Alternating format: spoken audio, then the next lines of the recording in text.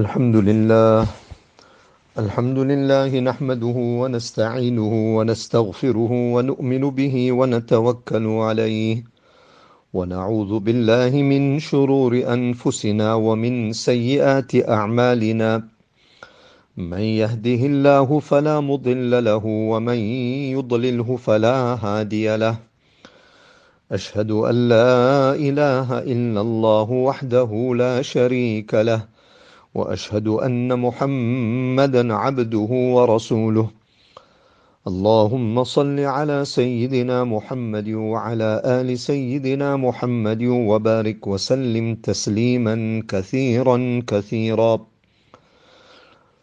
أما بعد فأعوذ بالله من الشيطان الرجيم ومن يتوكل على الله فهو حسبه إن الله بالغ أمره قد جعل الله لكل شيء قدرا صدق الله العظيم.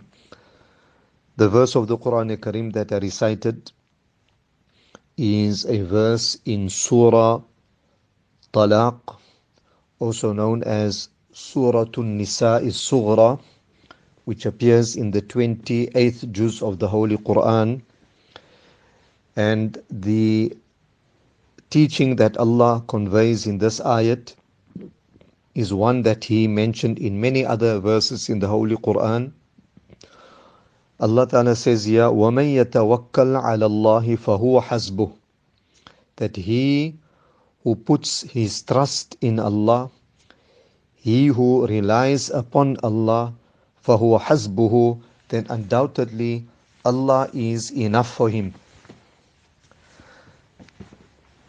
From this we learn that Allah Ta'ala is speaking about tawakkul. وَمَن يَتَوَكَّلْ.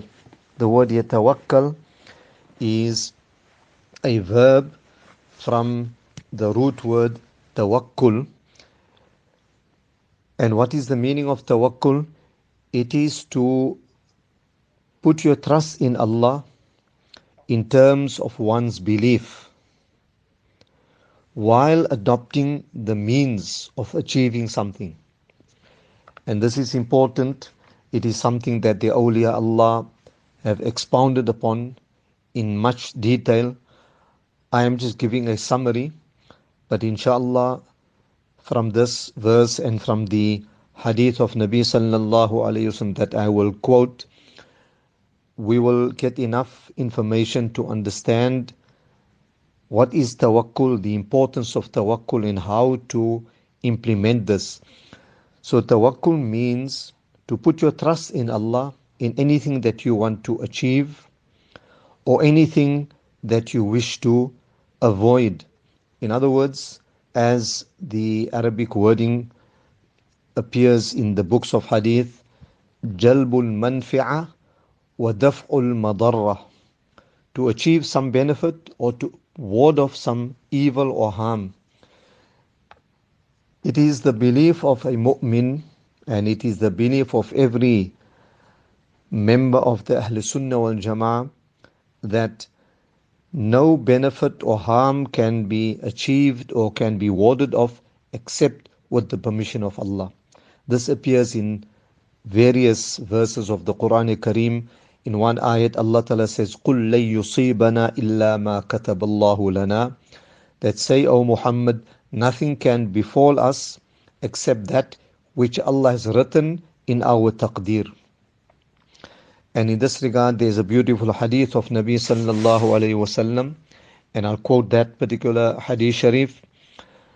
One day, Nabi sallallahu alayhi wasallam addressed a particular sahabi, and he made the statement. He says, وَاعْلَمْ أَنَّ الْأُمَّةَ لَوْ اجْتَمَعَتْ عَلَىٰ أَن يَنْفَعُوكَ بِشَيْءٍ لَمْ يَنْفَعُوكَ إِلَّا بِشَيْءٍ قَدْ كَتَبَهُ اللَّهُ لَكَ وَاعْلَمْ أَنَّ الْأُمَّةَ لَوْ اجْتَمَعَتْ عَلَىٰ أَن يَضُرُّوكَ بِشَيْءٍ لَمْ يَضُرُّوكَ إِلَّا بِشَيْءٍ قَدْ كَتَبَهُ اللَّهُ عَلَيْكَ رُفِعَتِ الْأَقْلَامُ وَجَفَّتِ الصُّحُفُ. He says, you must know that if the whole ummah, if they all come together to benefit you in the least, in the smallest thing, they cannot benefit you except إِلَّا مَا كَتَبَ اللَّهُ لَكَ, to the extent that Allah has written down in your taqdeer. Whatever Allah has written for you, they can benefit you only to that extent. And if the entire ummah, again he says, wa'alam, you must know well, understand this well. If the whole ummah unites to harm you, even in the slightest form, even in the least bit of harm, they cannot harm you except that which Allah has written for you in your taqdeer. And then at the end, Nabi sallallahu alayhi wasallam says, رُفِعَتِ الْأَقْلَامِ وَجَفَّتِ الصُّحُفِ, the pens have been lifted.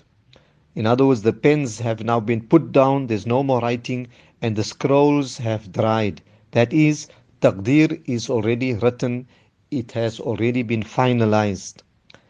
There is no change to that. From this hadith, we learn that part of taqdeer, or rather part of tawakkul, is one's firm belief in taqdeer. That's why let's go back to this ayat again. وَمَن يَتَوَكَّلْ عَلَى اللَّهِ فَهُوَ حَسْبُهُ, he who puts his trust in Allah, فَهُوَ حَسْبُهُ, that will be sufficient, that is enough for him. Allah is enough for him.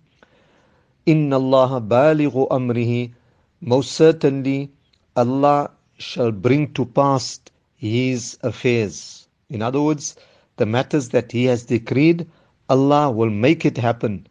قَدْ جَعَلَ اللَّهُ لِكُلِّ شَيْءٍ قَدْرًا, undoubtedly Allah has fixed, Allah has stipulated for everything a taqdeer.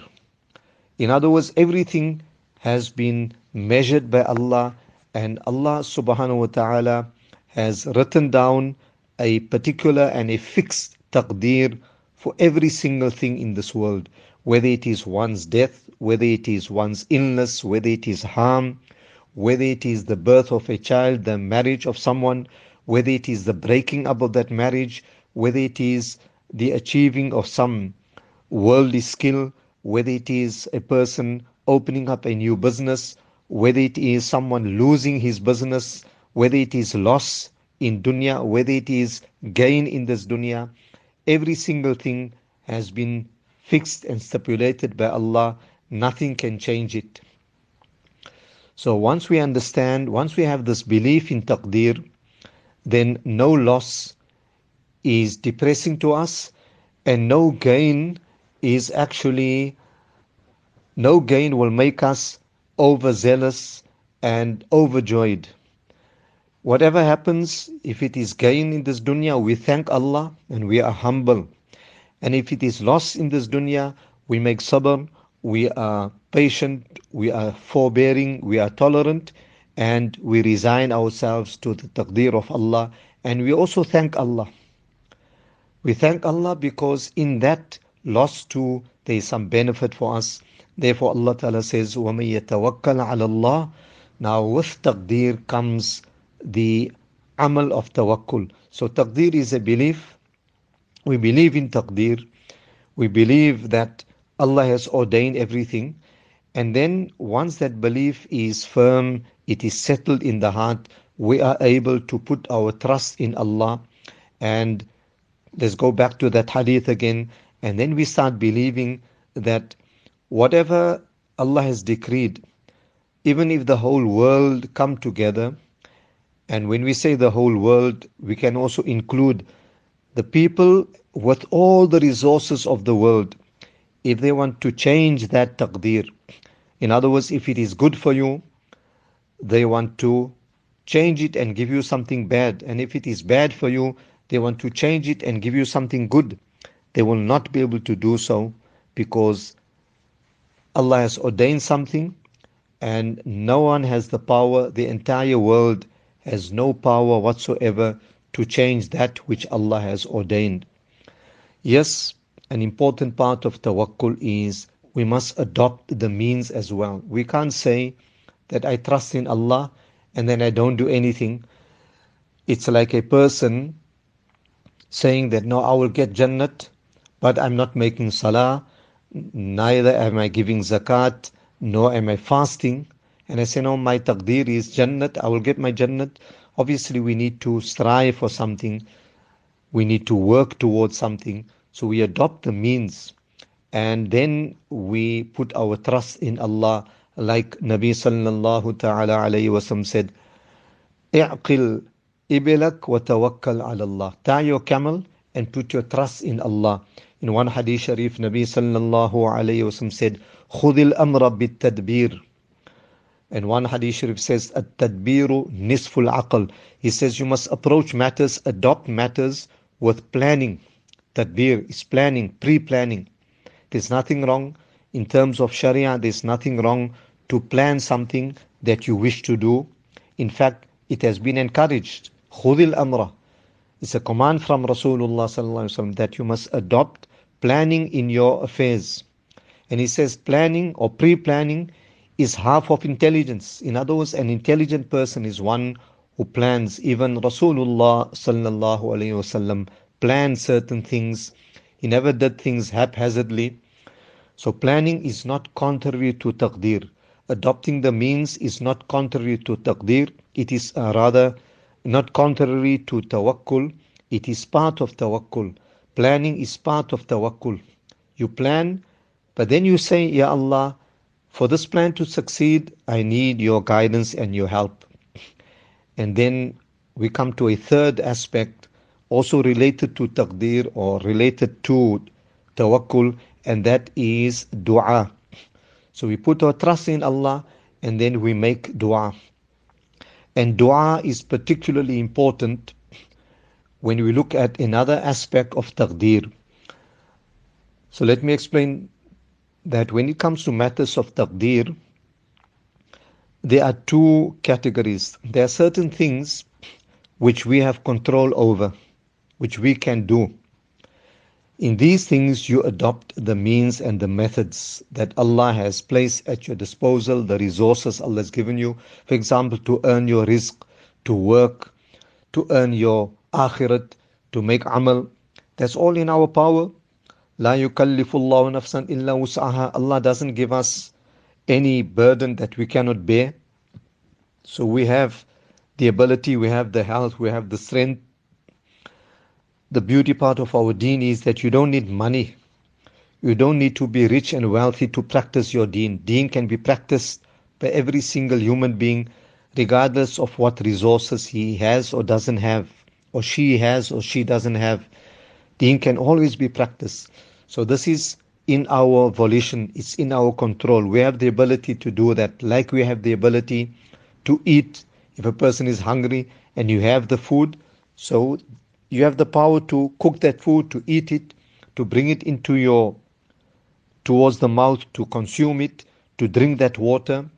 So many things in life we have the ability to do it, so we adopt the means. But then there are certain things that are beyond our control. For example, sicknesses, illnesses. It's something that you can't avoid.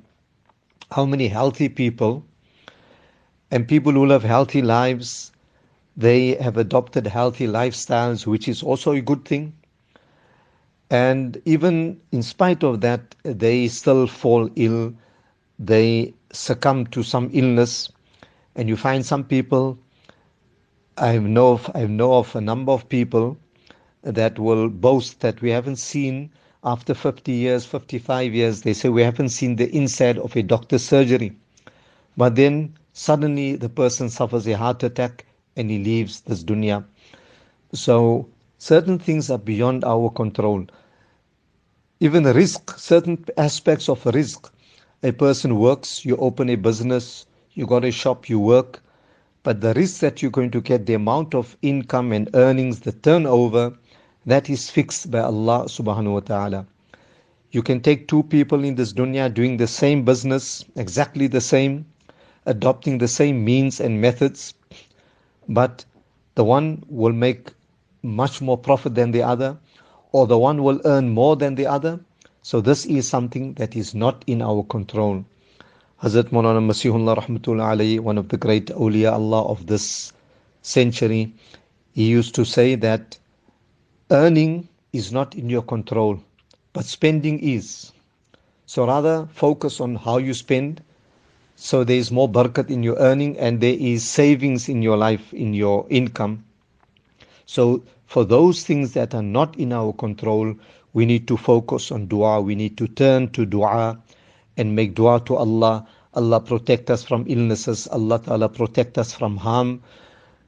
When there is someone out there who wants to harm you, whether it is a person who wants to rob, a person who wants to steal, sometimes you don't have the ability to stop that person. You can have security measures in place inside your house, outside.